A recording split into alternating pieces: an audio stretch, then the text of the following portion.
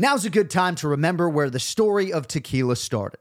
In 1795, the first tequila distillery was opened by the Cuervo family, and 229 years later, Cuervo is still going strong. Family-owned from the start. Same family, same land. Now's a good time to enjoy Cuervo, the tequila that invented tequila. Go to Cuervo.com to shop tequila or visit a store near you. Cuervo, now's a good time. Trademarks owned by Beckless AB to CV 2024, Proximo, Jersey City, New Jersey. Please drink responsibly. Think you know the Brooks Ghost? Think again. Introducing the all-new, better-than-ever Ghost 16. Now with nitrogen-infused cushioning for lightweight, supreme softness that feels good every step, every street, every single day. So go ahead, take your daily joyride in the all-new nitrogen-infused Ghost 16. It'll turn your everyday miles into everyday endorphins. Let's run there. Head to brooksrunning.com to learn more. When you need mealtime inspiration, it's worth shopping Kroger, where you'll find over 30,000 mouth-watering choices that excite your inner foodie. And no matter what tasty choice you make, you'll enjoy our everyday low prices, plus extra ways to save, like digital coupons worth over $600 each week. You can also save up to $1 off per gallon at the pump with fuel points. More savings and more inspiring flavors make shopping Kroger worth it every time. Kroger, fresh for everyone. Fuel restrictions apply. Mother's Day is around the corner. Find the perfect gift for the mom in your life with a stunning piece of jewelry from Blue Nile. From timeless pearls to dazzling gemstones, Blue Nile has something she'll adore. Need it fast? Most items can ship overnight. Plus, enjoy guaranteed free shipping and returns. Don't miss our special Mother's Day deals. Save big on the season's most beautiful trends. For a limited time, get up to 50% off by going to BlueNile.com. That's BlueNile.com. San Antonio district judge resigns after a federal corruption probe. A former San Antonio, Texas judge goes to federal prison after pleading guilty to accepting bribes in exchange for rigging cases in his court. Angus McGinty committed the ultimate judicial sin. Why did you do it? I did it because I was foolish. Listen to How to Bribe a Judge on RevolverPodcast.com, Apple Podcasts, Stitcher, or wherever you get your podcasts. The John Anik and Kenny Florian Podcast. John Anik and Kenny Florian. I fucking love them. I can't get enough of them. Let's hear that Boston next. Big jab there from Duffy, and Frank Mir is hurt now. Down goes Duffy, out cold. Frank Mir does it again.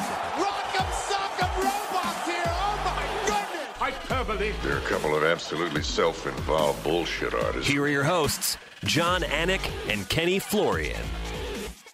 Oh, what a time to be a mixed martial arts fanatic, and you're not having to wait for Ray Longo today. Good to have you with us, episode 348 of the Anik and Florian podcast. It is Sunday, May 8th, 2022. Happy Mother's Day to all the mothers out there, and as James Vick put it so eloquently on Instagram, he said, Happy Mother's Day, or what does he say? He said, to all the fathers out there that don't hunt, fish, and shoot. Happy Mother's Day to you guys as well. What's up, Raymond? But a special Happy Mother's Day to your lovely and beautiful wife, Chrissy, and of who course, has to endure all of this bullshit week after week. That's right. No, yeah, she wasn't actually too thrilled with me. I literally walked in the door 17 minutes ago. So if I'm a little fragile today, that's my apology. You just got in now. Yeah, I couldn't get a red eye out of Phoenix, you know. Wow. That night was interminable, as great as it was, and there was no red eye out of Phoenix. So, and I landed in Miami and just took a while for the bag. So, just got home and cracking a mic, so I apologize for keeping you boys waiting. Ken Flo, nice to see you. You were in Dallas for the PFL, is that right? I was, sir. Yes. Right. So not as long of a flight, and got back yesterday. So Ken Flo's always deflecting, telling me like, "Hey, I don't have it as bad as you." Such a good egg, you know? All right, so we have a lot to get into. Obviously, we're going to recap UFC 274. On the back end of the show, we'll get into the PFL a little bit. We do have predictions with Big Gun Brian Petrie as well for the UFC Fight Night coming up this weekend.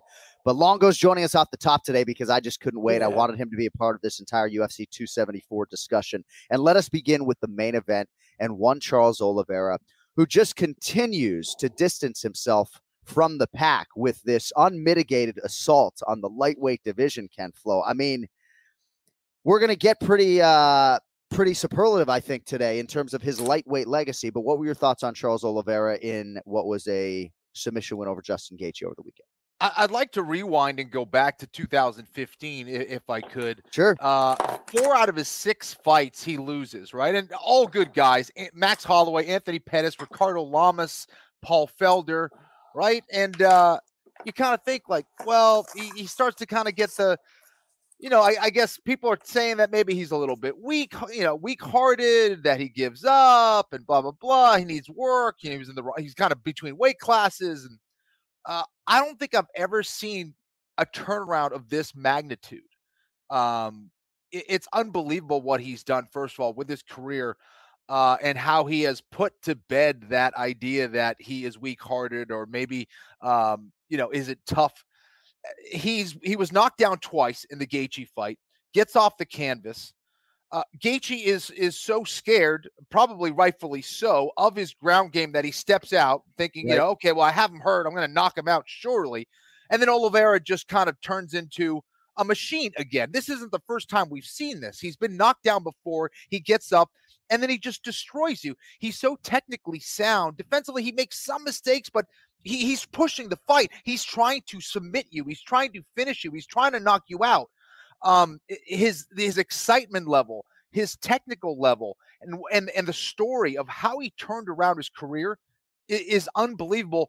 And then let's put it in the context of who he did it to, Justin Gaethje, an absolute savage, who if he entices you into trading with him, he's going to knock you out. There's very few that can do that with him. Oliveira did. And he made it look easy, knocked him down, hurts him a couple times, almost submits him once or twice, then ultimately gets that beautiful rear naked choke. The kid is a stud and now has rewritten the story from being a guy that maybe isn't a lightweight, too big for featherweight, who now is maybe the greatest lightweight, is getting towards that story. Of course, there's Khabib, right? But I don't know. Maybe he gets good enough where Khabib decides he wants to come back. That would be amazing. But either way, my goodness, 11-fight win streak. What else can you say about him? Ray Longo. Yeah, I mean, listen, Kenny, outstanding job on that. It's funny. I used to know a guy that used to profess he finishes fights, but this motherfucker, Kenny, I don't know, man. Yeah, Ken Flo's got nothing on Charlie. Yeah, Ken, I got to tell you, this guy really, because he's not winning. He's not just winning. He's finishing fights. Yep. And I was on the bandwagon where I thought he, might have that quitting him.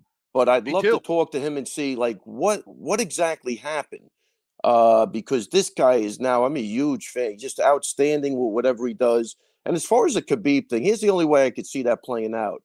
He beats Makhachev, if I'm pronouncing it, and then Khabib comes back. I mean, I think that would be huge if he could do that. You know what I mean? Before that, I don't think Khabib will come back and fight him because, Islam's his guy and that's it. But I think if he was to beat him, I think that would make for an intriguing scenario for him to come back, and I think would be great. Yeah, we've talked about that before. If you want a track to Khabib Nurmagomedov, go beat Islam Makhachev, Yeah, I mean, that's it. I think that's the only way.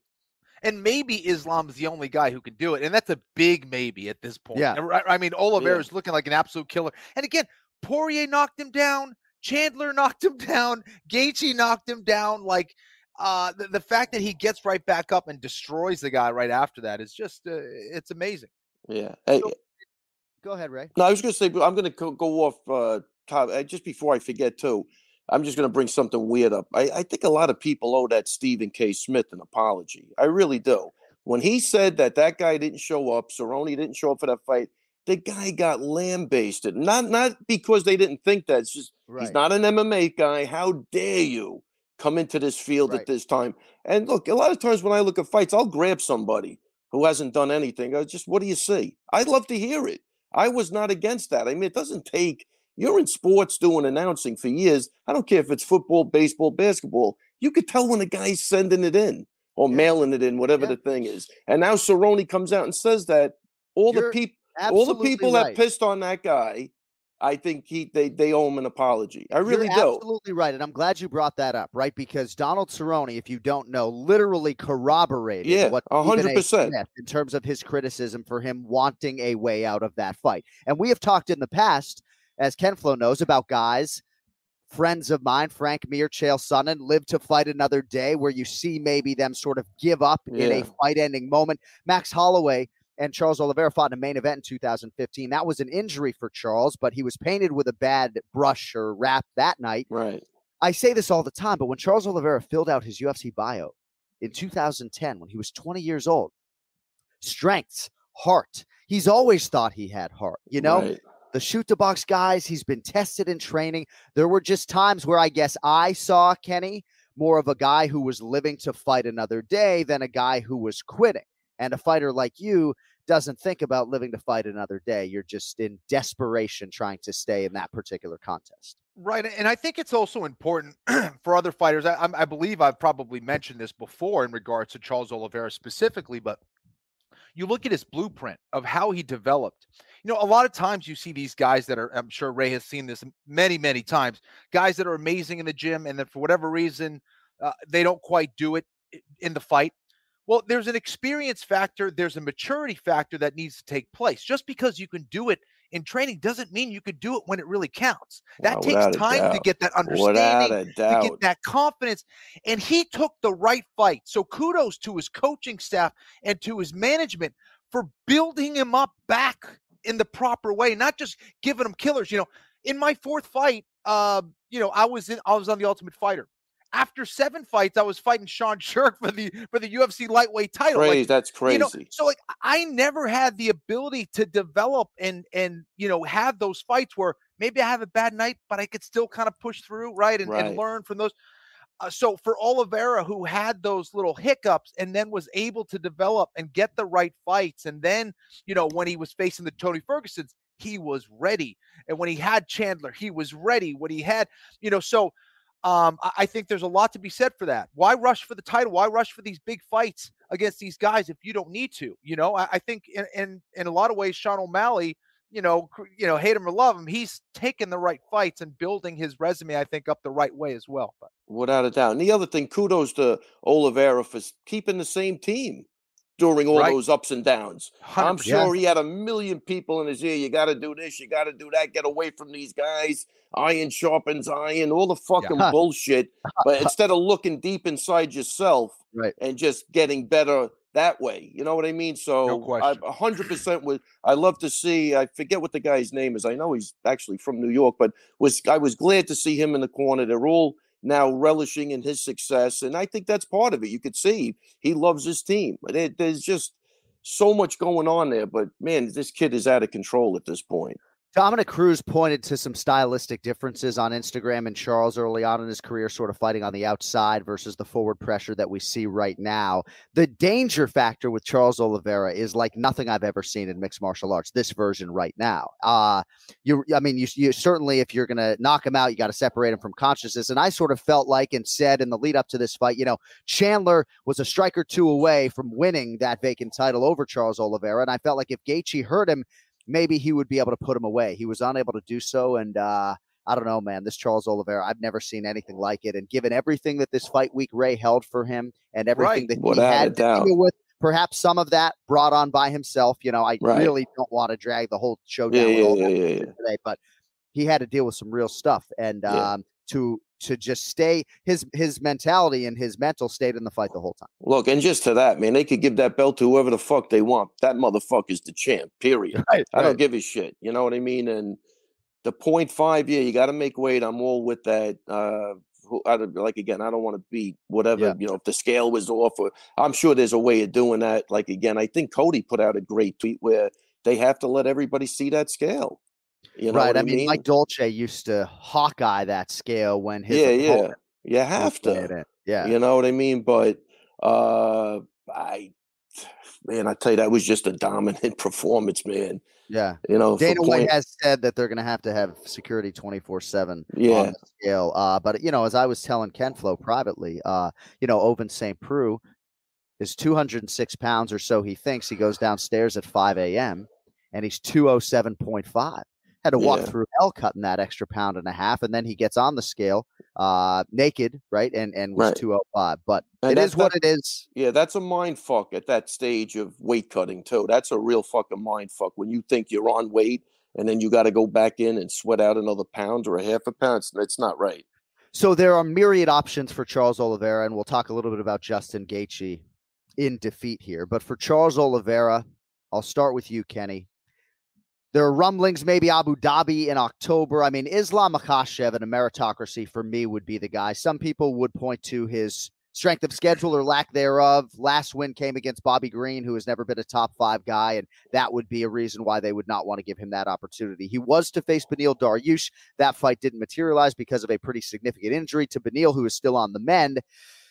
Conor McGregor, I would think, would factor perhaps in this mix. Michael Chandler, whom we will get to. Dustin Poirier, perhaps on the outside lane. What would you do promotionally, Ken Flo, with Charles Oliveira right now? Promotionally, I think Makhachev would be the fight. I think, ironically, even though Oliveira is getting stripped here, he might have a say in the process now too, right? I mean, he's getting a lot more bargaining power with these performances, and I'm sure the UFC is loving what they're seeing in him. I don't know. Maybe he just goes right to Conor McGregor, and just gets the big money fight. Does Conor deserve it? Probably not. Right. But I'd say definitely not. But that's the money fight, right? At this point, Oliveira's defending champ. He wants the big bucks at this point. You know what's interesting, though, I think Makhachev's probably the play. If it's a vacant UFC lightweight championship fight between Charles Oliveira and Conor McGregor, does he not get the same points? I don't know that he gets pay-per-view points. Yeah, but he's the defending champion. I know, right? It'll be the biggest payday of his career. That's all negotiable. No, you're right, absolutely. Yeah. But again, as the defending champion with 2 straight defenses, you're looking at, I don't know, $8-10 million when all's said and done, right? Yeah. I mean, Ray, what do you think they do with Charlie Olives, if I can even call him that at this point? Yeah, I agree with Kenny. I think the fight to make is with Islam. That's the only way to go. You could have Dustin, Gaethje, and Chandler have great fights, between them. Those guys are always going to be. I wouldn't mind seeing Chandler Gaethje again in a 5-rounder. Yeah, I mean, I got such a kick when he's doing this with his hands. The guy, I think he was outrageous. So. That's always going to be a crowd favorite. I don't think you can go wrong with any of those fights. But I think Islam, it is. I mean, I wouldn't even mind seeing Islam against Chandler, and the winner of that gets a fight. I mean, that wouldn't be a big. Here's what you do. Here's what you do. You get Conor Chandler, and you get Oliveira and Makhachev on the same card. You blow it out. If one of them gets injured, they can always piece them together. Yeah. And boom. And then you let Beneil Dariush, thank you, Kenny, for that. And then you let Beneil Dariush get healthy, and maybe you don't match him up, and then he factors prominently in that equation thereafter. Yeah. It's very interesting as to how they will proceed. Conor McGregor was very complimentary of Charles Oliveira on social media, but he also sort of suggested that he didn't necessarily have the appetite, perhaps that's the wrong word, to cut down to lightweight. So if you're thinking September, October, I just don't know that Conor McGregor is going to be an 155-pound primed athlete. He looks like he's jacked up right now. Yeah. He's not doing that.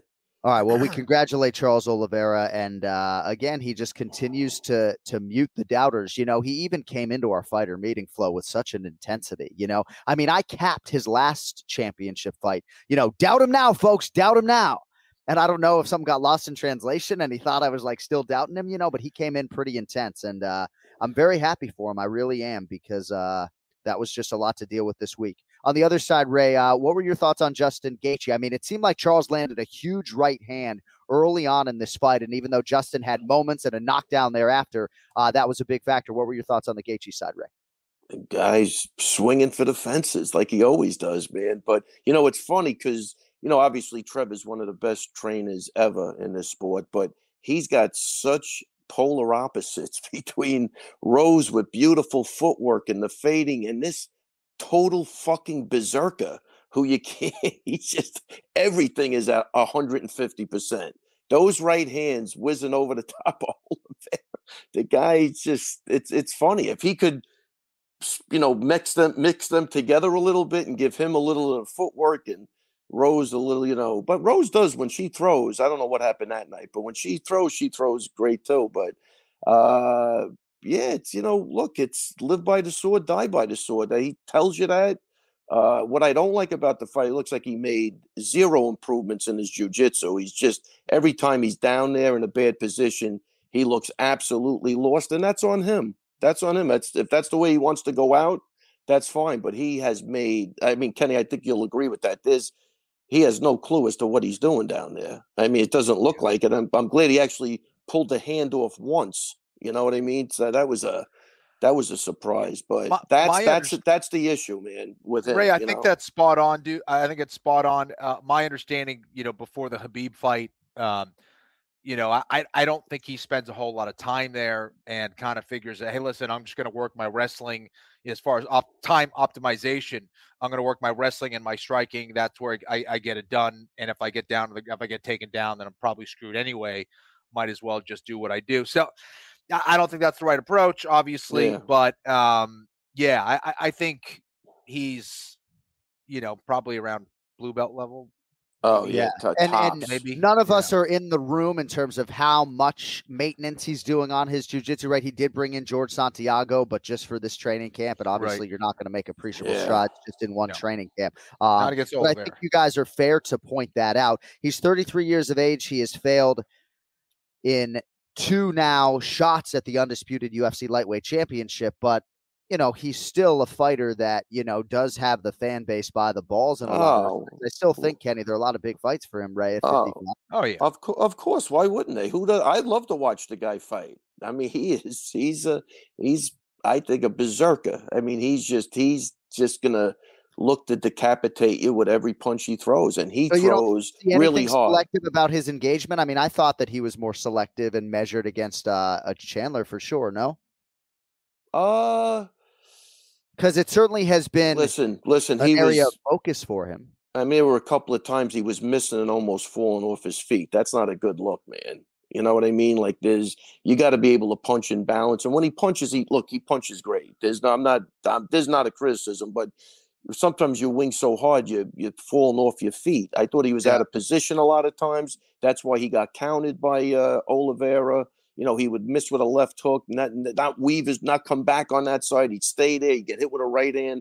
There were a million things that, listen, like, again, I don't want nobody criticizing me for my guys because you can't force the guys to do sometimes what you want them to do. You know what I mean? Gaethje kind of is telling you he's going out on this. So he doesn't care. He's never made that a thing like, I'm going to be a technical, smart fighter, So maybe you see glimpses. But at the end of the day, you could draw him into a slugfest, make him miss, and make him pay big time. And I think that's what Charles did. Yeah, it seems to me, I think both of you guys are correct in a way in that I've seen improvements, technical improvements. You could see he's a little bit more patient at times. But then on Ray's side, I see it's almost like he clicks back into old Gaethje then just starts swinging. And if you are a high-level professional fighter, listen, one time you throw yourself off balance, you rarely see it at the highest levels in boxing. You won't see a guy who swings and throws himself completely off balance where he almost falls on his face. You just don't. You shouldn't see it. It's just not a sign of a well-trained professional. And Gaethje kind of goes back, like Ray said, into berserker mode, where it's like, man, not only is it not good technique where now you can get countered really badly, but it's not a good look. You're opening yourself up and you're throwing the dice. And I think that's what happened there against Oliveira's too good. You can't do stuff like that against someone who's that technical. Yeah, I think if he would have just touched him a little bit, taken a little bit off his power, and then if he got him in trouble, then I think you could start throwing like that. When you have, there's less of a chance of something coming back. Right. Or he's against the cage and he can't move anywhere, but I mean, there's improvements. But look, at the end of the day, you could drag him into a slugfest if that's what you wanted to do. I don't think he could stay out of that. Yeah. Well, I know your time is short, so I do want to transition here to Michael Chandler, who turned in what some are calling the most violent, vicious knockout in UFC history. Oof. Tony Ferguson competed well in the first round, and I think most of the fan base is very happy to have seen that and to see Tony be competitive. Seemed like Chandler was dealing with some right orbital issue that could have been a problem if the fight had been extended, but man, that was a front kick from hell. I mean, how about that? Some visuals are just crazy out there. Some of the photos, Ray, what were your thoughts on Chandler's huge highlight this weekend? I mean, look, when you asked me who was going to win, what did I say last week? I just hope the other guy's all right. And he's not all right. Yeah. I think neurologically, I don't like the way his legs look even before the fight. Even though he had a great first round, I think he did better. But like if you watch him when he's running, I bet you if you go back and go to when he fought like Kevin Lee, I bet you it looks totally different. You get there's a little unsteadiness, and that knockout. Here's what happens, right? He's been knocked down how many times in all those fights, against guys that shouldn't even be in there with him. And he always managed to come back and win, but the shit adds up. And that knockout, look, man, my heart goes out to the guy. Like when he was walking out of that octagon, he didn't know where the fuck he was. He was confused, which, obviously he's concussed. So, you don't know what's going on. And that causes that little sense you could actually start crying because you just don't know what's going on. But I did not like the way he looked, and I just hope he's all right. Of course, the CAT scan 9.5 out of 10 times is coming back all right. What the fuck does that mean? I was just going to ask that your fucking brain's not bleeding. Thank God, because I got to tell you, if it's bleeding, you're in trouble anyway. So. Yeah. I don't know. That was bad. That he was out for a while, man. Yeah. I mean, that's got to scare the crap out of you. You know what I mean? And just look at all the previous damage he's taken, even in the Gaethje fight where he didn't go down, but he was just getting beat up. Right. The human body is really just not meant to take that type of punishment. So, again, I said it last week, and I say it this week. I just hope he's okay. And somehow Charles Oliveira couldn't finish Tony Ferguson, Ken Flo. But yeah, that was a scary moment for Tony. Obviously, a huge moment on the other side for Chandler. What were your thoughts on all that noise? Listen, I thought Tony Ferguson was looking like the Tony who we saw in his prime until his chin reminded him that it's taken damage. And listen, even if he was in his prime and not taking so much damage, how many guys can take an uppercut style kick like that to the jaw? Like, right. You know what I mean? Chandler is a powerful dude, and it was a scary knockout. But anytime you see someone go face first, man, it's not good. But Kenny, not known for his kicking. Right, no, exactly. Which doesn't really mean anything, because some of those guys, they look sloppy, but they're so fucking strong that shit hurts. And that's what it was, right? Yeah, it was sometimes it wasn't the prettiest one, but it doesn't have to be. He kicks you in the hip instead of the leg, and you're like those guys that are strong. It sucks. But he just flung that thing up, and man. Yeah, as far as the positives, it's good to see that Tony Ferguson was looking better technically. He was moving better. I thought he was using more weapons. He seemed way more focused. Even in his interviews, he seemed like he was into it, which was great. So that was good to see. And Chandler, as crazy as Gaethje is, Chandler is just outright reckless. No, he's reckless. He's got a death wish when he fights. It's just like he's out like a street fight. He wants to kill you. And if he goes out in a shield, that's fine with him too. But he will destroy his own body to get there. It's unbelievable. No, that fight with Gaethje, I was watching the highlights or thing. I couldn't stop laughing when he was waving him in like 3 times in a row. I mean, I thought, God face bless falling him, off. His body's got one leg. Come on. That's him. He's the guy out of Monty Python. He is. He's a savage, son of a bitch. Yeah, savage. And look, if you watch his Instagram, the way he works out, I could watch that guy work out every day.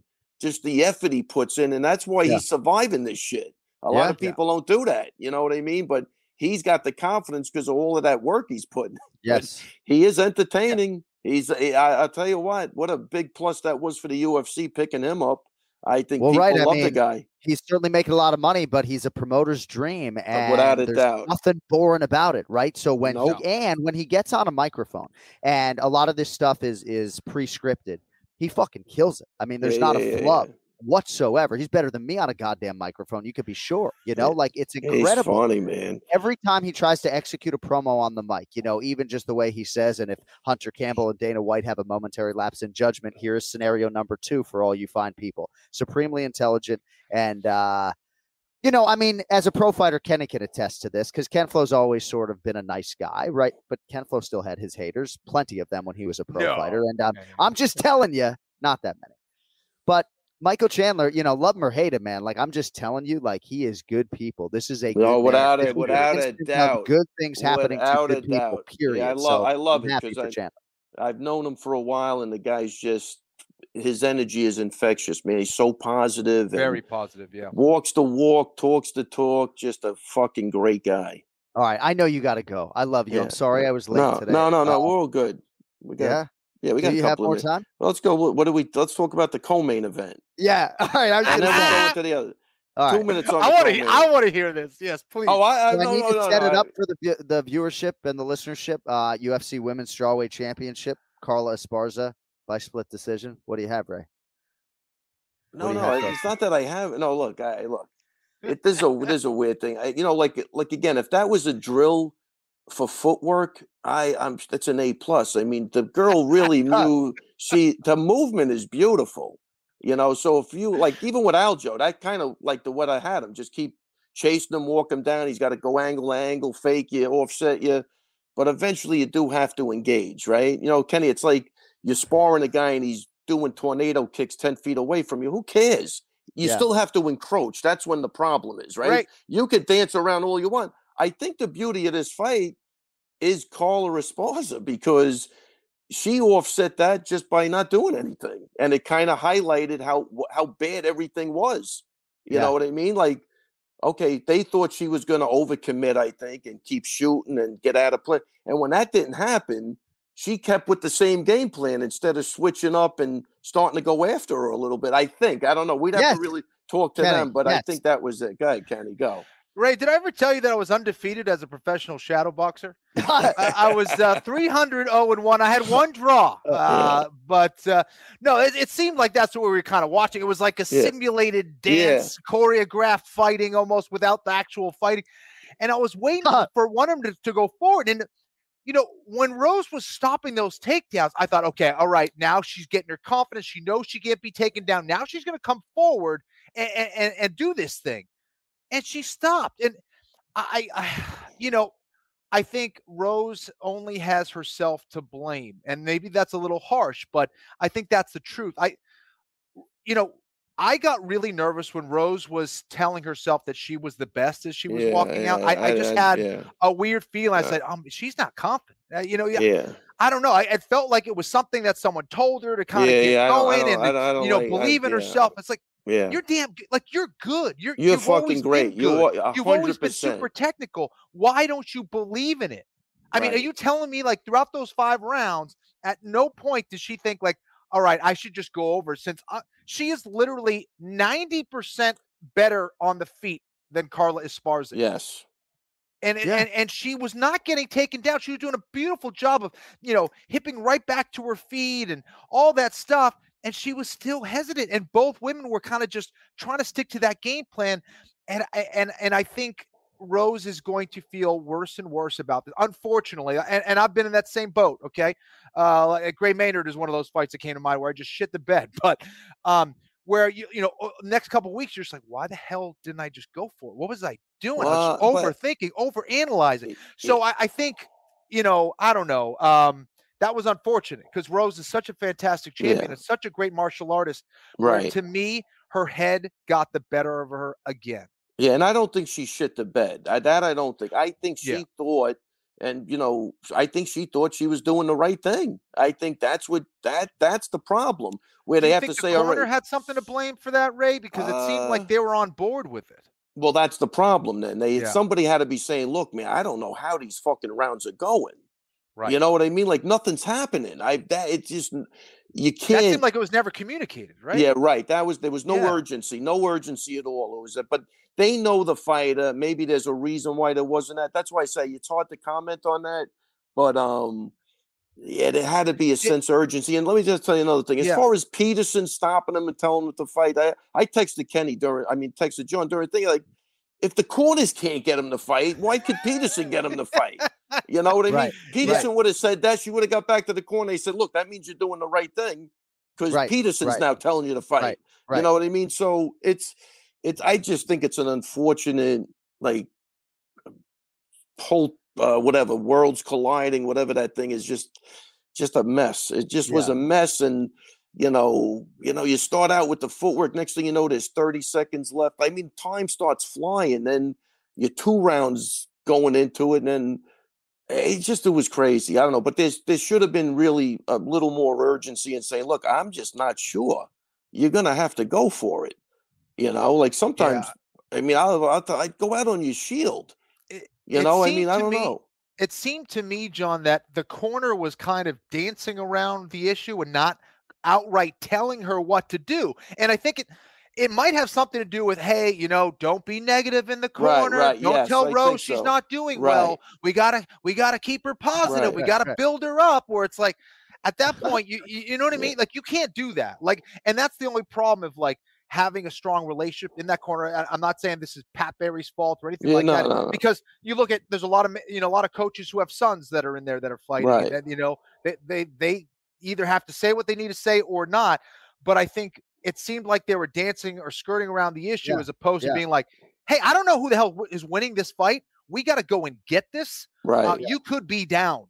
Like, she's I not think taking you down. that had to have be confidence said. in your wrestling. Let's go. Right. Yeah, because it's almost. I think Kenny's right. The fact of walking in with the affirmations like that, that was never my thing. I mean, if you want to do it, say it internally. Believe it. Almost like Oliveira. I'm the fucking champ. Period. I don't give a shit what you do.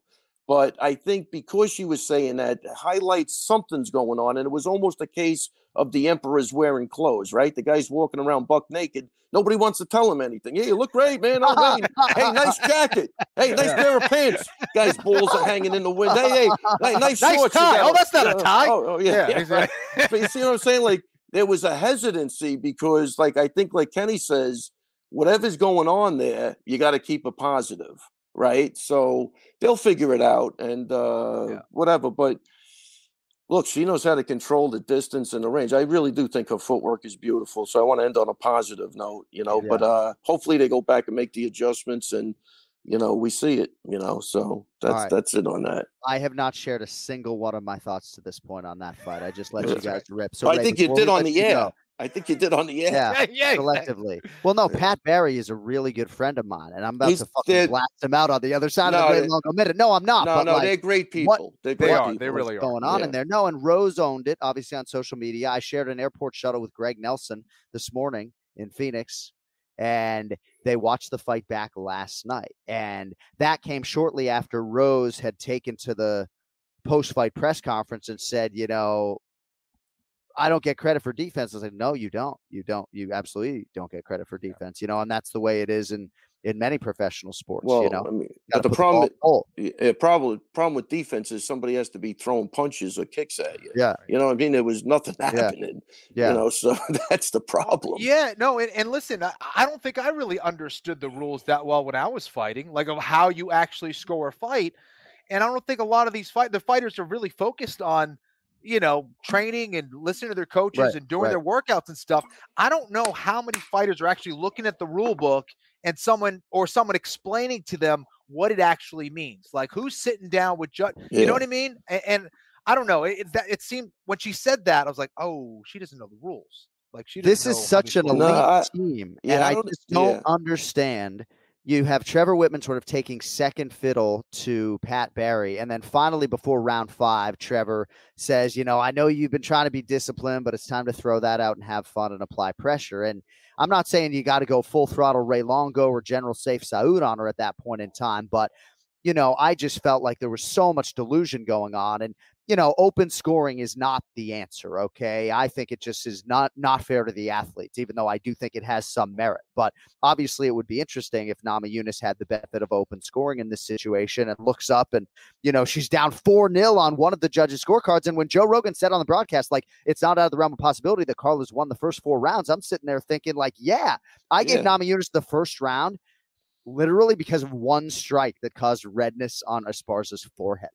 But that's literally how I scored the round. And John, the other thing is this thing with they discourage 10-10 rounds. That's fucking bullshit. That's a 10-10 round. I mean, you have to be able to distinguish what a 10-9 to 10-10 is. Nothing happened. That's a 10-10. Who gives a shit if people like it or they don't like it?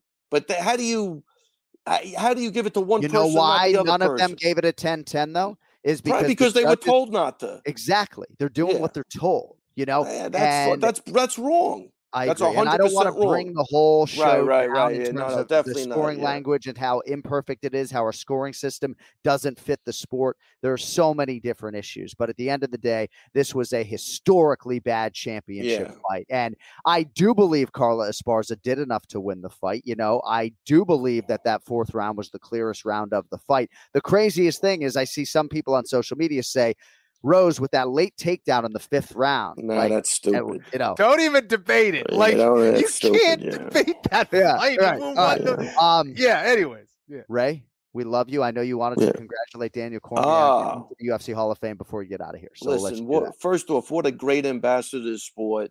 I mean, not that I know him, but I've never had a bad interaction with this guy.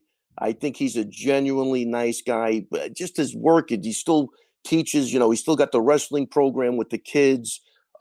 He's a great announcer. Not that I agree with some of his stuff, but he's entertaining. And you could just see how heartfelt he was even in receiving that award. And, you know, when you compare him to like a John Jones at the end of the day could never have what DC has, you know, like just the work ethic. You know, he's not a cheater. He just has so many great things to offer this sport. He's done great for everybody involved. He's encouraging and he's funny. And I just think what a well-deserved Hall of Fame announcement that was. I mean, I can't think of a better, more well-deserving person. And just a great guy, you know, like, and again, pretty cool that he and Khabib Nurmagomedov will go in together. I feel like beautiful. Part of his reaction was so organically great because he kind of internally, Flo, I know you're smirking, like felt like, dude, my guy Khabib's getting in before me. He's headlining the class of 2022. I'll probably get in next year, but then he was obviously floored. Ray Longo every week on the Anik and Florian podcast. You can find him on social media at Ray Longo MMA. I love you, brother. I'm sorry I was late today. We will talk to you next Sunday, if not sooner, unless you have a parting shot. That's it. Happy Mother's Day again, and Kenny, happy Mother's Day to your wife too. It's thank you so much. It's a hard job. Great stuff. It is. I wouldn't know. I played mom today. It's not easy. I wouldn't know about it, but I heard it was. Anyway, take it easy, guys. I'm out. There he is. I was actually telling Aljamain Sterling in Phoenix that Ray Longo had never changed a diaper because I was talking to Aljo about eventually having kids, and I'm like, hang on, bro. Like, there's two different types of fathers out there, and I guess if you're James Vick, there's three. Happy Mother's Day to all the fathers that don't hunt, fish, and shoot. All right. I want to get back to Carla Esparza and Rose Namajunas. Can I do that? Is that okay? Yes. I mean, hear it, what dude. the fuck, bro? Like, what is going on? Like, I'm sitting there calling this fight, and I'm having flashbacks and nightmares in my head of Gabriel Gonzaga and Konstantini Rokin. Go watch that heavyweight fight on Fight Pass. I know exactly do yourself a favor, you know. The worst heavyweight fight I have ever seen, even worse than Derek Lewis and Francis Ngannou. But Kenny, this fight just didn't have a whole lot, and there weren't any adjustments being made by Namajunas. And, you know, it wasn't until she watched it back where she got clarity as to how inactive she was. And here's just the one thing that I've been waiting to say to you.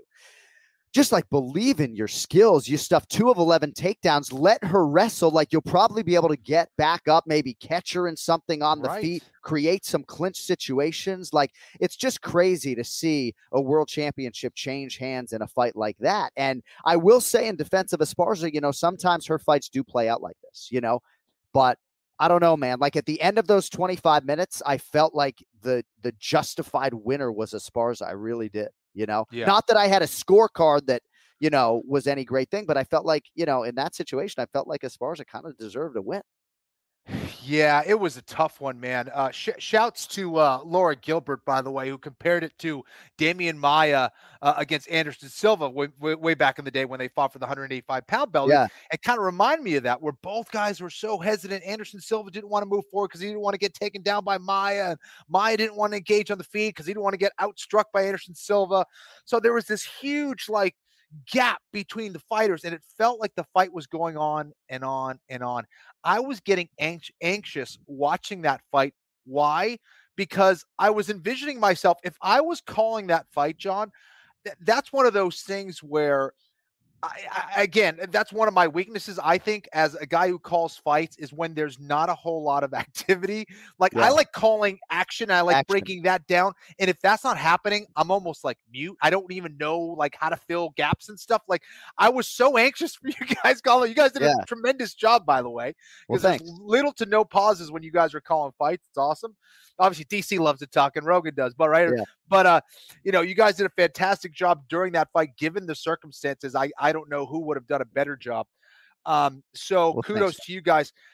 But yeah, I think both women were fighting to not lose, right? And I know that cliche is thrown around a lot, but that was the case. Both had so much respect, and they had a history together, and that was a tough one to watch, a tough one to call. Yeah. And both women really couldn't complain about the result after that one. As I said on the broadcast, I certainly had a lot of real estate for my promos. When you're calling a fight like Randy Brown and Chaos Williams, and they're saying, hey, work this promo. And I'm like, man, this ain't the fight, but I'll try. I read it extra quickly. But I love Thug Rose Namajunas. I consider her a friend. I've FaceTimed with her many times. She and Pat Barry, like after these wins. And she has provided our broadcast booth, me, Daniel, and Joe, some of the most memorable moments that we have ever had. So if anyone, I think, gets a pass for a stinker, of course it's Rose. I just remain absolutely stunned that there was no messaging from the Namajunas corner at any time that said, hey, like, there's a great chance we're about to lose our fucking world championship if we don't put the pedal to the metal. And at no point did that happen, And then the notion that with one singular right hand at the end of round 4, she took that round after the 2 takedowns from Carla. I don't know. I mean, Carla had 21 seconds of ground control time, didn't do anything with the takedowns. I mean, I don't fucking know. Here's a tweet from Jessica Andrade. Directed at Carla Esparza. I take advantage that you didn't block me on Twitter. I want to say that your fight yesterday was the worst in strawweight history, champion of boredom. I can't wait to rip your head off. Congratulations on the boredom belt, but fans of this sport want to see a massacre. This I'll do. And she will. And she will. Brilliant. And in her rematch with Rose Namajunas, I thought Andrade won that fight. And obviously, that's the fight in which Rose Namajunas has absorbed more damage than in any fight in her entire career. Andrade came on super strong there. I mean, the strawweight division is wide open. I think the good news is that Carla Esparza, who has the same manager, Brian Butler, as Rose Namajunas, I think Carla, even though she's getting married next Saturday, can be pushed to turn around here in 3 or 4 months, and maybe we do see someone like Andrade who's off a big win. Certainly we can wait a few weeks and see what happens with Zhang Weili and Joanna Jędrzejczyk in their rematch, because again, Joanna's been out 2 years, but a lot of people thought she beat Zhang Weili, so. Right. And, I also think, too, in terms of the legacy, Rose Namajunas did start to talk about her strawweight legacy. And I find it interesting that I believe Max Holloway is the greatest featherweight in UFC history, yet Alexander Volkanovski has 2 head-to-head wins against him. I believe Joanna Jędrzejczyk is the greatest strawweight in UFC history, but Rose Namajunas has 2 head-to-head wins against her. So I don't know, man. I don't know. But I think the strawweight division will move on. I think it will do so expeditiously. But did you hear DC trolling us, like talking about a trilogy between these two? Like now, actually, DC. Now, I'm sorry, I'm going long here, but now that I have some time removed, part of me, as crazy as this sounds, does want to see what Rose would do with the opportunity, because she has been so self-critical now after the fact that, I got to think she goes out there and tries to tear her head off. I mean, over respect doesn't even begin to describe it. Right. No, she would need to. And again, it's not like she doesn't have the skills. I think that's always been the knock on Rose is, she's blessed with so much talent and even physical ability. I mean, she's tall, lanky for the division. She moves really well. I think she kicked it up a notch strength-wise, in my opinion, based on what I saw in this fight here against Carla. And I saw someone who was extremely hesitant, fearful of going out and performing her amazing martial arts skills. So, yeah, that's a tough one. But at the end of the day, for me, and it's always been the case, no matter what mistakes or what issues I've had outside of the cage, the only person you can blame when you're fighting is yourself. Okay. And I think Rose, after watching that fight, was able to kind of take herself out of it, take the emotions out of it and look at that with, an educated eye and a less biased eye and say, geez, what the heck was I doing? They're so and that's rooted. unfortunate.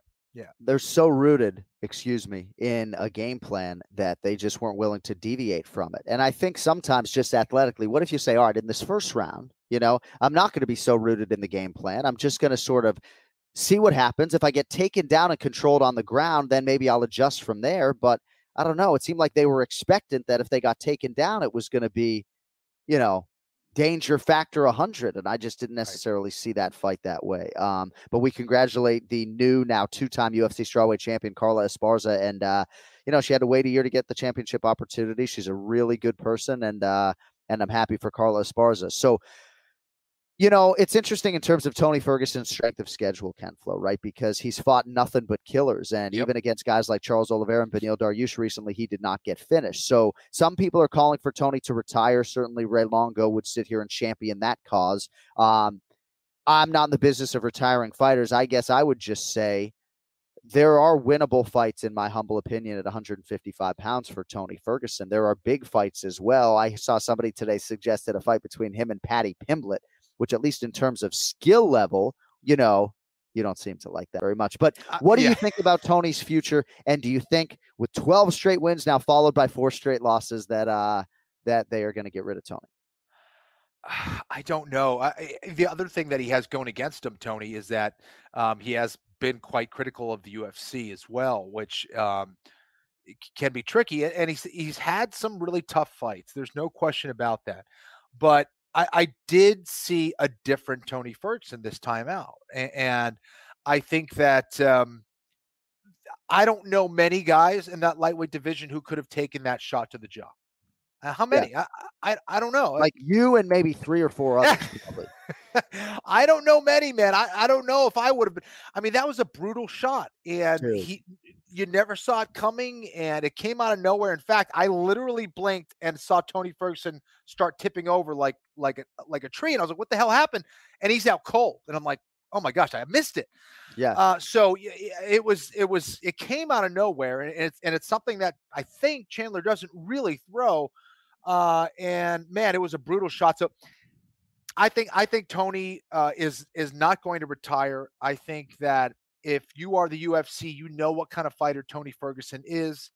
And at the end of the day, you can rely on him to fight hard, to move forward, and put on exciting fights. To me, he looked like he was in great shape. He hurt Chandler a few times in that fight. Yeah, could have easily had won that fight. And I don't know, a guy who has given his body, his mind to the sport like he has, I think deserves more chances. I certainly don't want to see him hurt anymore. Right. I hope that he has secured a good, solid future for him and his family. That's the most important thing at this point, as he gets near the end of his career. But I mean, if I'm the promotion, I'm giving him more chances at this stage. I don't want to see him get knocked out again, though. I don't want to see him get knocked out cold again. That would probably be I agree. A no for me after that. I would like to see him get an opportunity to either go out on a high note or just maybe fight a guy who is more on the level that I perceive him to be at this stage of his career, even though he just had moments early on against an elite lightweight. But this is not the Tony Ferguson that we saw in his prime that produced an historically great winning streak. The front kick came at 17 seconds of round 2. And, sometimes you do miss it, right? Especially like DC missed this on the broadcast. I missed it when Chris Barnett knocked out John Vellante. You go to check your notes for a minute. You can miss a strike like this, especially when it happens early in the round. So we congratulate Michael Chandler. I do think a main event at 170 pounds between him and Conor McGregor just makes a shit ton of sense at this point in time. And I think that is probably the fight that we're going to see. But you never know. That would be interesting. I think it has everything to do with Conor McGregor's appetite for that fight and what Conor wants to do. I do believe if Charles Oliveira calls the shots, that it could very well be a title defense against Conor McGregor. It just might have to be closer to the end of the year. Right. We shall see. Wow. All right, now joining us as we continue our UFC 274 breakdown is the great big gun Brian Petrie. He of the MMA Takes podcast. Of course, he's going to join us for the main event challenge as we make some selections for UFC Fight Night. Blachowicz versus Rakic, but we need on UFC 274. What's up, Anthony? What's up? Hey, sorry about butchering the clock a little bit today, but I was a little bit late man. in here out of Miami. All right, so I want to start with you, if I could. Yes. On the co-main event. Yes. I know you were critical of Pat Barry. Obviously, Ken Flo thinks most of the blame should sit with Rose Namajunas, and largely I agree. Mm-hmm. I feel like mentally maybe she didn't quite understand what was transpiring, so much so that when she cracked a mic at the post-fight press conference, she was defensive of her performance. Then she watched it back, was super self-critical. Talk to me about what you saw and what you liked or didn't like. I mean, there's not much to like. It's one. It was so weird. There's no way in a million years I thought that fight was going to happen. You know, I thought Carla was going to have a better time closing the distance. She kind of looked lost in that aspect. And then Rose has all the tools to be aggressive. Like after that first initial takedown where she got dumped and Rose popped right back up, that should have given Rose all the confidence in the world. Like, oh, okay, even if we create a scramble, I'm good here because I'm stronger and I'm bigger and I have the striking. And it was just weird that she kind of froze. And my problem with Pat Barry, I love Pat Barry. Listen, I watched the Techno Viking dancing video of Pat Barry in the barbershop 3,000 times. But I just felt like there was a reason a couple years ago they kind of got him out of her corner. They said, Pat, we're gonna sit you out this one. And it didn't go over well. You know, sometimes he gets a little too hyped up. He's passionate. That's his lady in there. I get it. I just felt like he was like, hey, listen, they're booing. That's what we want. That's what we want. And then Whitman was like, hey, maybe go forward a little bit. And I just felt like it was like almost like they were talking to her in baby gloves. Like, you know, and obviously there's a fine line between Trevor Whitman and Saif Saud screaming at people, right?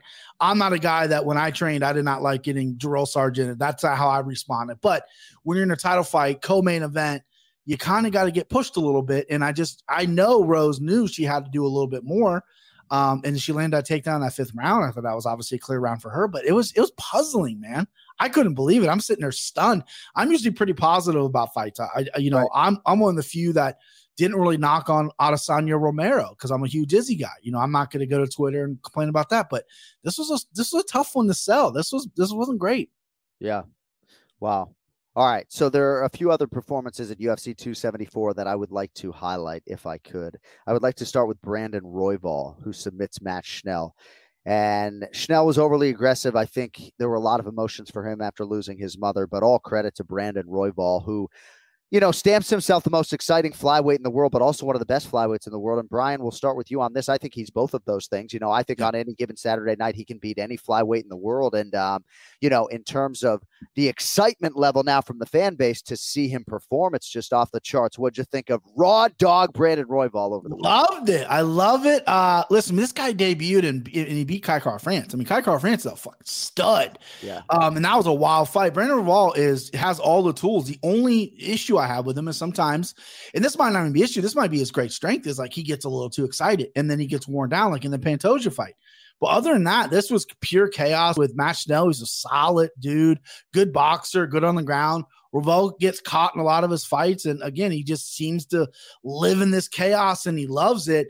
But I'm excited for this kid. He's long for the division. He's built different. That guillotine, he didn't even have his hands locked and Schnell was in trouble. Like that thing must be death and tight. But the future's bright for Royval for sure. He had those 2 little skids, but yeah, I'm excited for this kid at 125. 125 is getting kind of exciting right now. You know what I mean?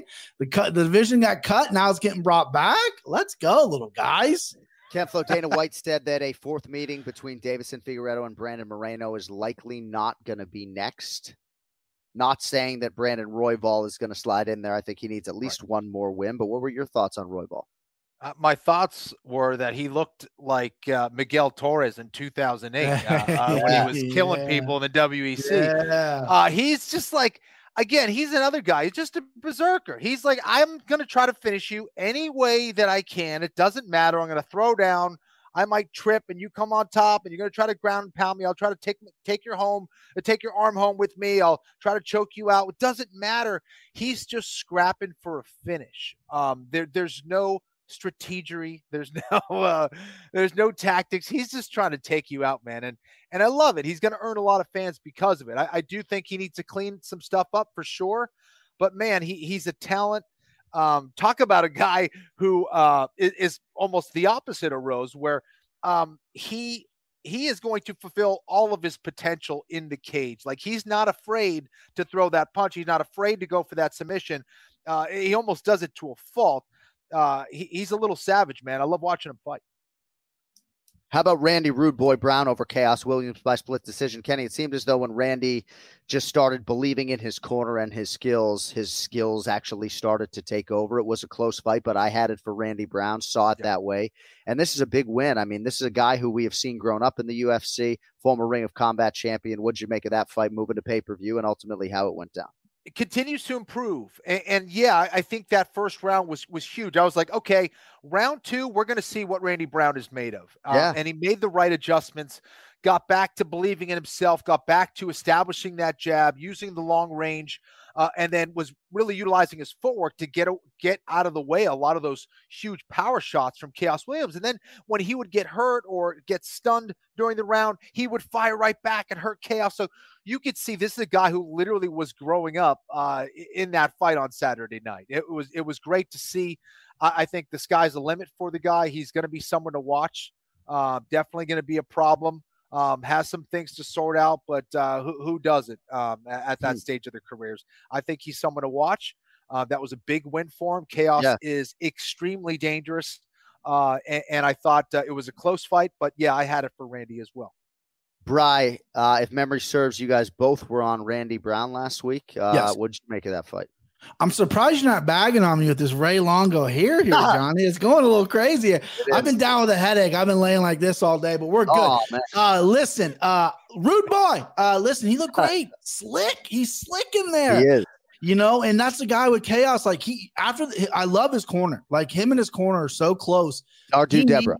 He needed to sit down after round 1, and his corner's like, what the quit getting lazy in there. Let's go. And then he comes out and he looks sharp. I mean, Chaos Williams, again, not the most cleanest guy in the world, but he's got fucking big power. And Randy was shoulder rolling and slipping and moving. Great head movement, laying his big, long shots. I thought his wrestling when I capped that fight, I thought his wrestling would be a little better. His entries looked a little sloppy to me. Chaos is a big, strong guy. But other than that, he looked great. I had him winning that fight as well. I thought it was close. A lot of my buddies thought Chaos won, but they also had money on Chaos. So they got the green color glasses effect there. But Rude Boy looked great. I think this kid's a problem at 170, especially if he gets confidence. A young, dangerous, confident, huge 170 who's kind of good everywhere. Was checking some leg kicks as well because he's got skinny legs. So I was a little worried about that, but he was checking them beautifully. This is a problem at 170, man. Yeah, they built him well. Methodically built him in the UFC, and he's accrued obviously a lot of big show experience. I'm excited to see the future for Randy Brown, probably getting a top 15 opponent next. We also congratulate Lupita Godinez, who sort of emerged into strawweight contention just by virtue of a domination of Ariane Carnelosi. Tracy Cortez has won 10 straight fights.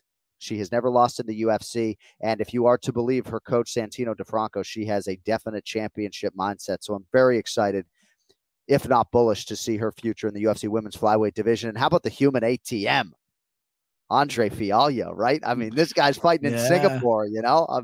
My prep's pretty much done, Andre, you know, but he's going to fight on that pay-per-view. Dana White said he will fight at UFC 275. And sort of shades of Khamzat Chimaev here, Ken Flo, with Andre Fialho, not in terms of the stylist or the fighter necessarily, but that sometimes the UFC finds a guy who wants to stay active and they keep him active. And unlike Khamzat, who's on a championship trajectory right now, whose coaches are preventing him from fighting every few weeks, I mean, Fialho, this is crazy. This is like a dream sequence for him. Dude, his nickname should be "Let Me Bang, Bro." Does he have a nickname? Can we give him that? Just the Human ATM comes from our joint coach Rio Santana at the Institute of Human. But is that his fight nickname? No. Okay. All right. Yeah. So, but Let me bang, bro. Let's do it, dude. Yeah, it's crazy, man. He's a tough dude. He's one of those quiet guys that it actually rhymes too. Andre, let me bang, bro. Fialho. Although exactly, calling him like Fialho. It's a little long, and but Bruce I like Buffer is like a little one of my long. best friends. What was he doing with that surname for Fialho? What? Fialho? Was he saying Fialho? What is he saying? Go ahead, Ken Flo. I'm sorry, I'm a little underslept. No, man, it's all good. Dude, he's a beast. Hits hard as hell, trains really hard from what we hear, and I'm excited for the guy, man. All right, before we move on to our picks for UFC Fight Night, and we will get some thoughts from Ken Flo on the PFL on the back end of the show because he was there live as Kayla Harrison, Rory McDonald, and Anthony Showtime Pettis and others got big wins there. in episode 3 of this current season of the PFL. But Bri, if you got 60 seconds for me on Michael Chandler and or Tony Ferguson, I would certainly take it. I just have in my notes that I would like to get your 2 cents on that. Man, I thought Tony looked great. I think you guys covered a lot of it. I mean, he looked fast in there. I mean, that left hand that dropped Chandler was quick. He looked fast. He looked to be in better shape than he has. He looked a little more filled out. And when he got taken down, he was active off his bottom with a lot of elbows. It was a great first round. And I had a ticket for Chandler, and I was a little nervous at that first round. I was like, oh, we got El Kukui here, And then that kick, again, it wasn't the most picture-perfect kick, but so powerful and put him out. I was stunned. What's crazy, though, is I had a gut feeling. I got a lot of shit in the comments for kind of rallying on Tony Ferguson about, maybe he needs to change some things up. So I kind of trusted my gut, put a big old number on Chandler by KO. Oh, wow. And so I got to drive to Indiana to place my bets. And when I come home, I usually screenshot the thing on DraftKings Sportsbook. And I had to go double check. I was like, yeah, because I won $500. I'm like, yeah, let's go. And I go and I check, and my dumbass forgot that I put OSB by KO with it as a parlay. And I didn't win the money. So now I'm bummed. And now I get to see Tony Ferguson still asleep on the canvas, which I did not want to see because I like Tony Ferguson. But man, Chandler, God, that mic, he killed it on the mic again. Him and Connor at 170. Because the thing with Connor is Oliveira obviously should get dibs if Connor wants to come back and fight for the title. But I don't see Connor. I mean, you see him on his yacht. You see him lately. I don't know if he's making 55. Right. And there's no sense of putting him and Oliveira at 70 for the 55-pound title. Oh. I mean, Conor McGregor can do whatever he wants, but Chandler and him headlining at 170, that'd be a fun fight. That'd be great.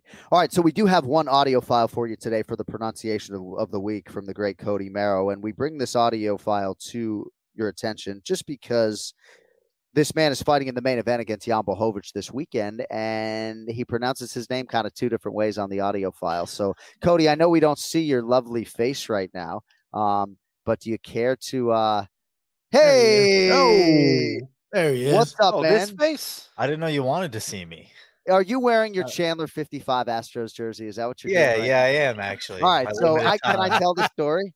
Yeah, go ahead. All right, so can you? All right, so so Cody has a custom-made Michael Chandler Houston Astros jersey. It says 55 on the back, right? Champ, right? So he came to the Chandler Oliveira fight in Houston as my guest, and Chandler came very close to making that jersey like something super historic. But of course, that night he did not break through, but it seems like you're celebrating his win here today. So yeah, well, and you left out the best part of the story where when we met up for drinks after, the jersey was not on me. Right. So the jersey made its way back to the hotel after the outcome of that fight. Right. But so Jan Blachowicz is back this weekend, and I just want you to tell the masses the name of the guy he's fighting. So he's fighting Alexander Rakic. All right. So you said Alexander like Volkanovski, right? Alexander like Hernandez, Alexander the fucking great. Let's hear Mr. Rakic pronounce his name. Alexander Alexander Rakic. Alexander Rakic. Okay. It's like the bank Santander. Alexander. So it's spelled like Alexander, like Sandar. And when he slows it down, he says it that way. But when he speeds it up, it's more like Alexander. So we go Alexander Rakic on the broadcast.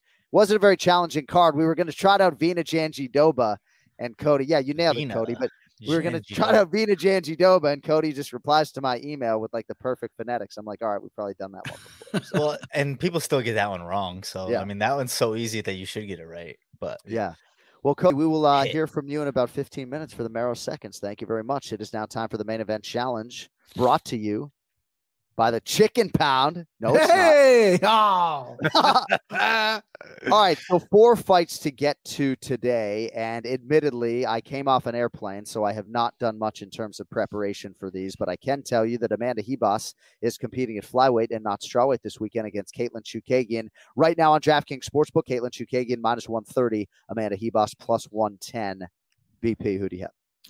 I'm high on Ribas. I've been high on her. I know she dropped the Marina Rodriguez fight. She got knocked out, but I mean, I think she's got all the skills in the world. And Chookagian, she's a staple of the division. She's been on the top forever. I can't help but think of female tennis players when Chookagian fights with a lot of and it's in the it's in the apex, so it's gonna be loud in there. But I think Ribas has more skills. She's talented on the feet and the ground. She's coming off she made her name I heard a lot about her because training out of AT&T, she had, a lot of good things to say about her. She dominated Mackenzie Dern, and then she got knocked out by Marina Rodriguez, but she's coming off of a good win over Janji Joba, and she's been KO'd twice in her young career. So I think that's the knock. I think that's why we're getting a plus number here. However, Chookagian has 0 finishes in her 10 UFC fights. So I think we're safe. It's a difficult task to place a bet against Chookagian in this division because she likes to squeak out decisions. She's a competitive girl. She only has lost to like the elite. But I think Hebos is going to be elite. I don't love it. It's at 125. I get it. Maybe, Hebos doesn't want to cut the weight. She just wants to fight. But I like Hebos here at the plus money, and I like the 2.5 over as well. I think this is going to go to decision. Give me Hebos by decision. Ken Flo, I've really grown to love Katlyn Chookagian as a person. I love that she likes cannabis. Also, the fact that she works exceedingly hard. I also have liked the way she has approached these fights with the non-Valentina Shevchenkos of the world, as if to say, like, none of the rest of you can fucking beat me. And she hasn't rested on her laurels. She drives all over the goddamn joint to get the best training, goes where she finds value. Strength and conditioning approach is all in. Obviously, I know her better than I know Hebos, who trains, of course, under Pahumpa, and he thinks he's got a future champion on his hands. Maybe at 115 pounds more likely, but who knows? What are your thoughts on Hebos and Chookagian, big fight here in the women's flyweight division? This is an interesting one, and I totally know why Brian is picking Hebos. I have slept on Chookagian a little bit. I think that she's a solid performer, man. She's good everywhere. I think she has gained a lot of confidence over the years. She's gained a lot of experience over the years. And while I do think that Hebos could pull this one off, I think it's a tad early for Hebos here against Chookagian. I think Chookagian is going to be able to get the win here. I don't think she finishes Hebos. I think it will be close, but I think Chookagian knows how to win rounds. I think she knows how to establish that jab, keep Hebos on the outside, and not get foolish on the feet where she gets hit with a big shot. I don't see that really happening.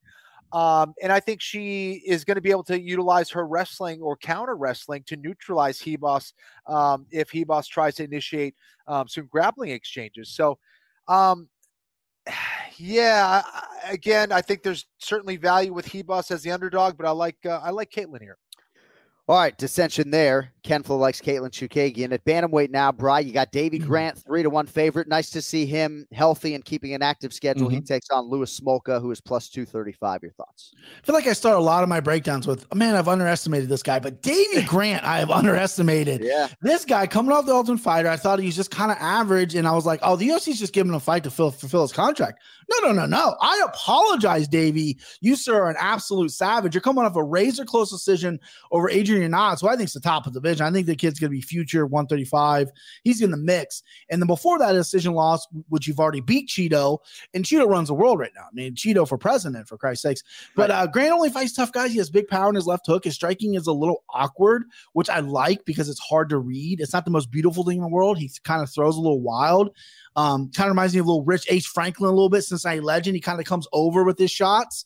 And Smolka's been pretty up and down career. Came to UFC undefeated, lost his debut, rattles off 4 wins, then 4 losses, battles some personal stuff, gets cut, works his ass off outside the UFC, gets brought back, takes Sumajari's arm with him on his debut back, and then ever since then it's been win-loss. But the mental of this guy, he's got to be pretty bulletproof to go through a lot, get your way back to the show, and keep fighting. The only problem I have here is he's coming off a loss over Vince Morales, so I don't really see as a big power puncher, and I do see Davy Grant as a power puncher. Yeah. So no more fading this guy. I'm on the Davy train, baby. Let's go Davy Grant by KO here. Beautifully done with that breakdown, Brian Petrie. And Davy Grant, Ken Flo, getting the respect from the odds makers and seemingly the betting public as well. 3-1 favorite here this weekend. Your thoughts on that one? Davy Grant went to a seminar of mine in the UK many years ago. Pretty funny. But no, it's great to see him do well, man. He's tough as nails. I think he's just a more consistent performer. And I think this is what Brian was kind of alluding to here. We called Louis Smolka's first fight in the UFC, and a few after that. He always showed a ton of promise, a ton of potential, but would get hit a ton. And I think he's had a lot of wars at this point. And I think Davy Grant is going to find that chin. And if he doesn't hurt him on the feet, I think Davy Grant really doesn't make a whole lot of mistakes if he gets that top position, which I think he will ultimately get against Smolka too, if they get in some grappling exchanges. So I like Davey here. All right, co-main event, Iwan Kutelaba, -200. Ryan Spann is +170 here in the UFC light heavyweight division. Brian Petrie, we will go to you on the co-main event. You know, they always say quarterbacks are supposed to have short memories, right? Throw an interception, forget it. Right. I do not have that because I am still obsessed over why Ryan Spann shot on a hurt Johnny Walker. Dude, I know. What are you doing, man?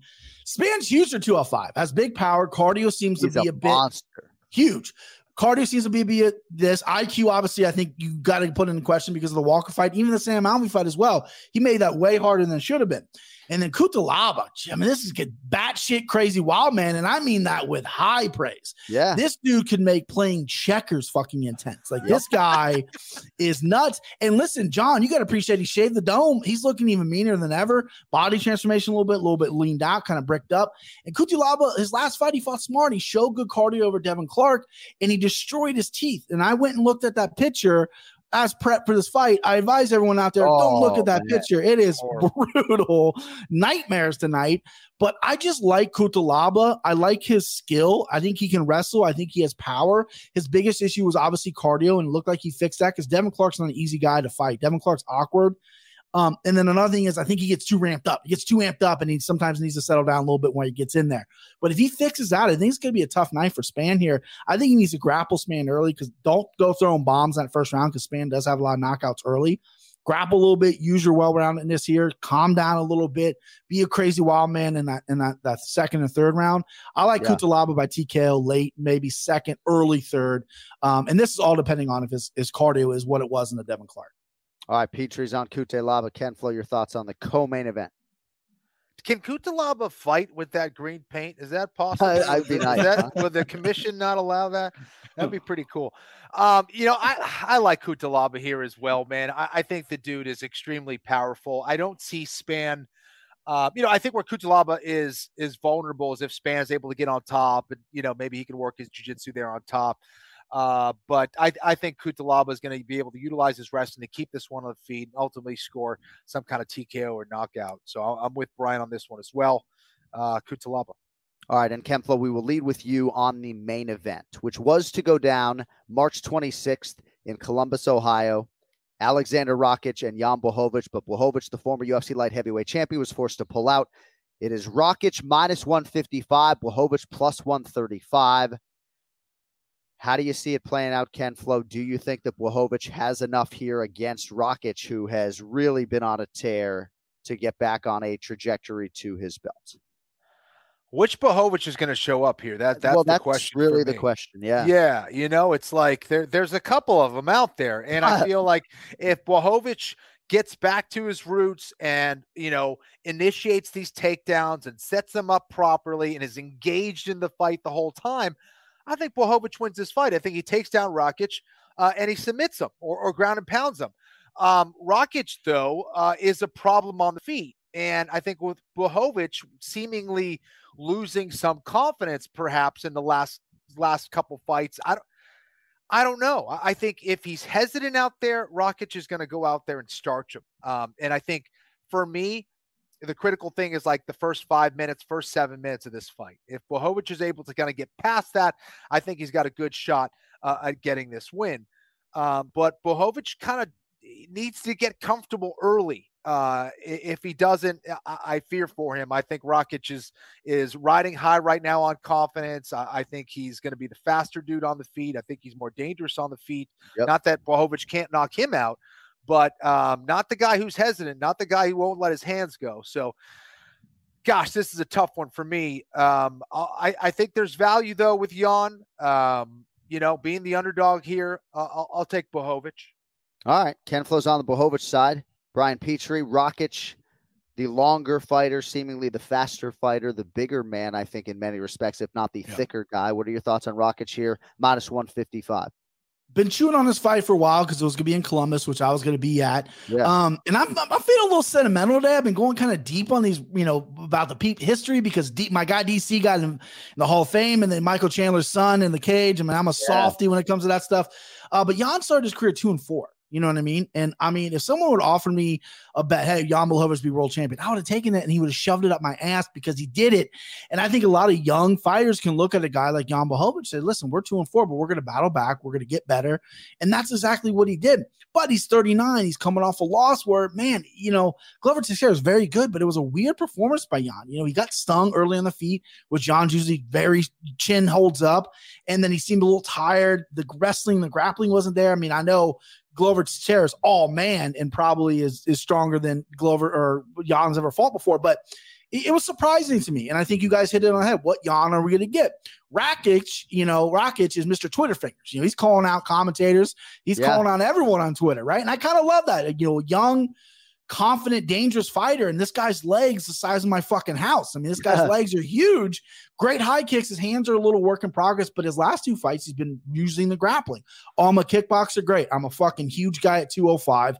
I'm going to take you down. You know what I mean? He likes to control position as opposed to submissions. While Jan Blachowicz has submission wins in the UFC, he's a jiu-jitsu black belt. Don't know how great he is off his back. I think, I didn't mean to say that. I would love to see it standing up and striking because Jan's got that awkward timing and Rakic's former kickboxer. But I do think it's going to be a grappling fight. I think both guys are going to battle for the top position because neither guy are probably comfortable off their back.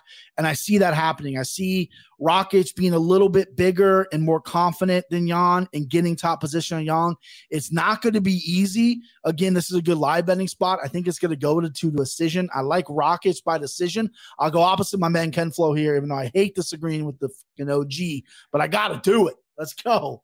All right, Petrie going with Rakic, and I guess on the live betting front, you have to cross the state line to Indiana if you want. I recommend live betting. I unfortunately cannot do it. I don't do All Shorts book anymore. They're fucking junk. Sorry if you're anyone sponsoring. Well, hey, I got a good bookie. I got a great bookie. I've been getting. You know, what's so funny. Ever since I've break your kneecap if you don't pay. Ever since I've been on this show, I've been getting DM like, "Hey man, if you want a Venmo bookie, we got you." And I'm like, "Oh, okay." I'm thinking about it. It's fucking scared the shit out of me. It is really dangerous though. Because today I tried to save the Boston Bruins season by like max betting the Carolina Hurricanes. And now my wife all of a sudden tomorrow is going to be like, why are there's like 4 figures coming out of our checking account? Well, honey, because the Bruins are 2-2 instead of down 3-1. That's why. Right. All right. At MMA Takes Podcast, Brian Petrie, if you want more. Hey, appreciate your patience, my man. And it's just great having you part of the show on a weekly basis, brother. Have a good week. Drive well. Yes.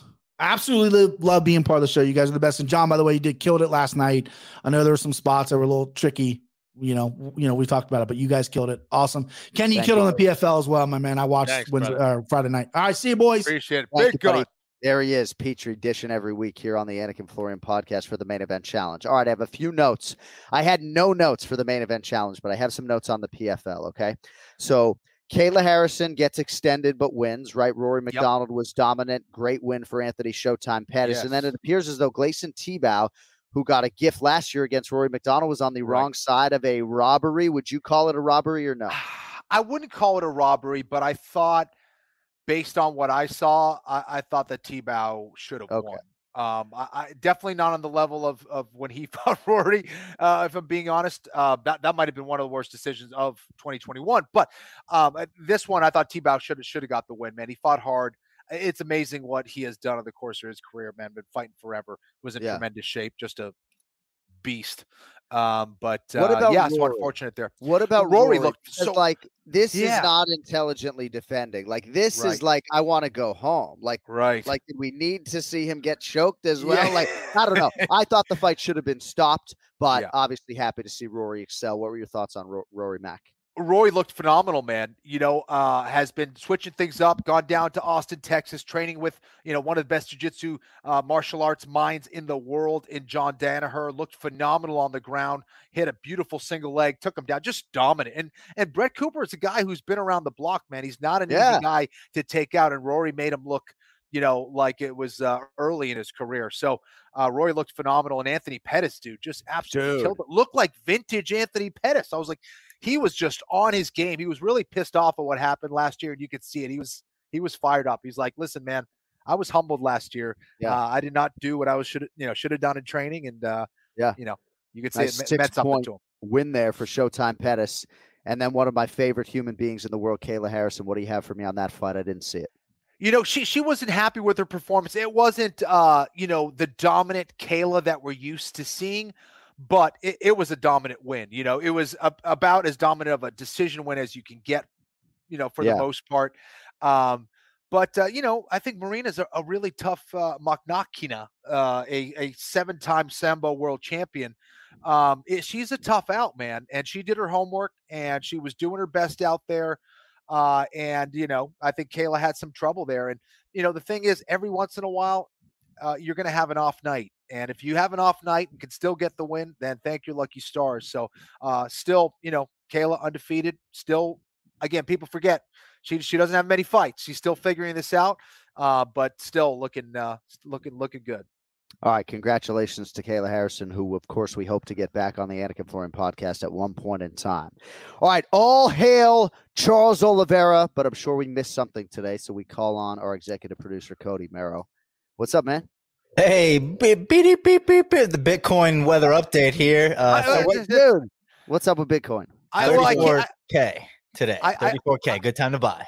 Yeah, it is a good time to buy. I'm just, I'm going to be a little busy working at McDonald's over the next couple months. The stock market, forget Bitcoin. The stock everything's going Trump, down, yeah, right? Yeah. So, listen, I think it's long-term hold. I repeat, long-term hold. Long-term hold. I'm not selling.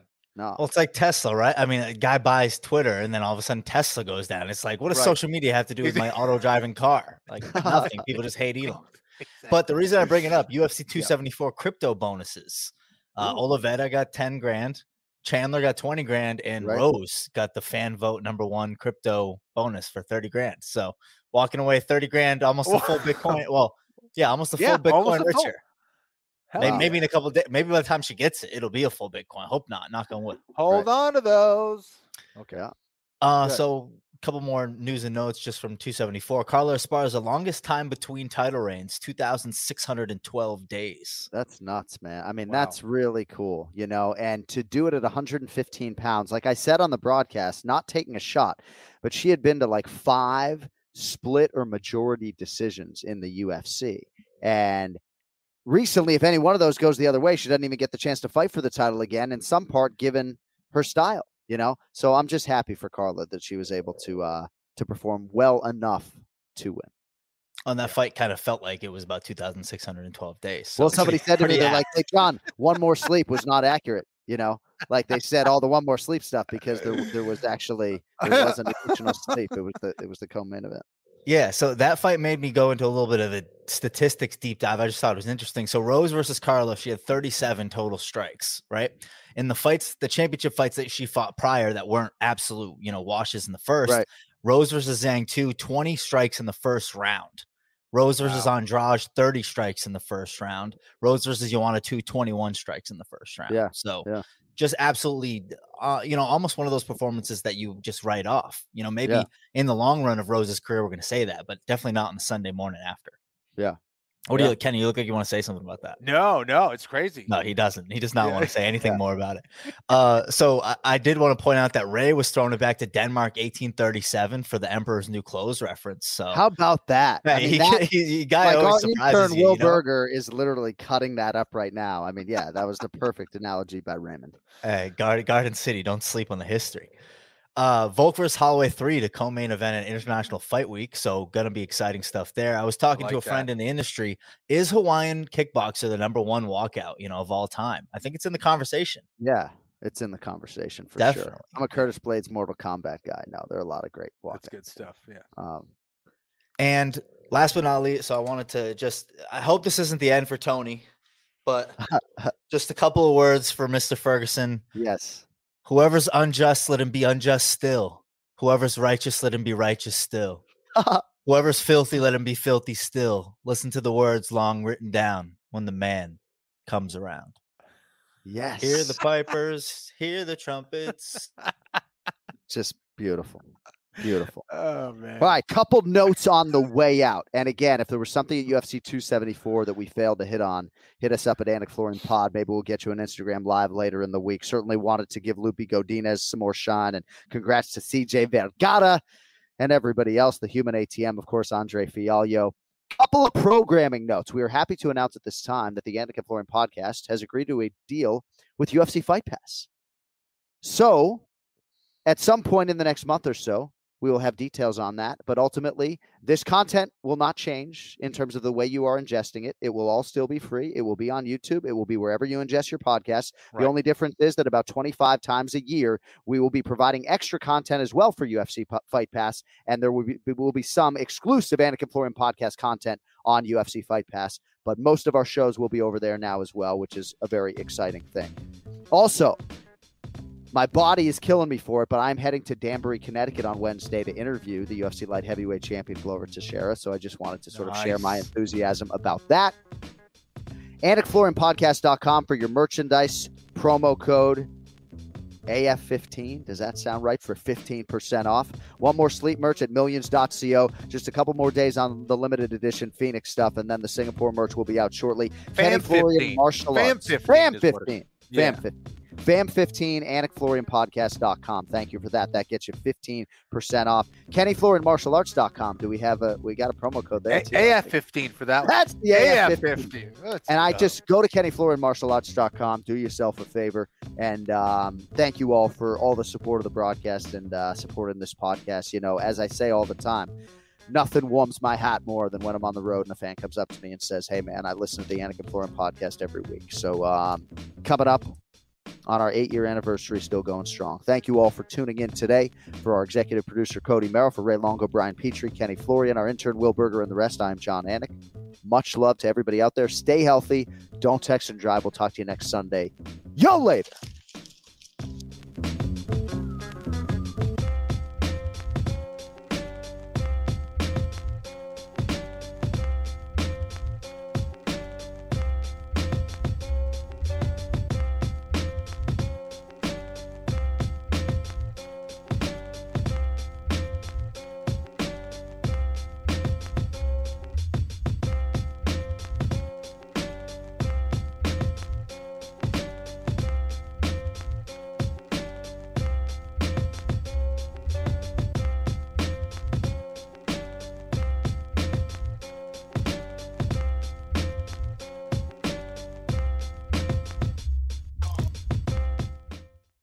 I'm Royal Oakes. Next time on Too Many Lawyers, we take on a couple of villains to sort out whether bad stuff is also illegal stuff. George Santos won a seat in Congress by lying to voters, but is that a crime? And Kanye West made it clear he hates Jews. In England, he'd go to jail for that. Here in America, did he commit a hate crime? Listen to Too Many Lawyers on the iHeartRadio app, Apple Podcasts, or wherever you get your podcasts. Now's a good time to remember where the story of tequila started. In 1795, the first tequila distillery was opened by the Cuervo family, and 229 years later, Cuervo is still going strong. Family-owned from the start. Same family, same land. Now's a good time to enjoy Cuervo, the tequila that invented tequila. Go to Cuervo.com to shop tequila or visit a store near you. Cuervo, now's a good time. Trademarks owned by Beckley SAB to CV 2024, Proximo, Jersey City, New Jersey. Please drink responsibly.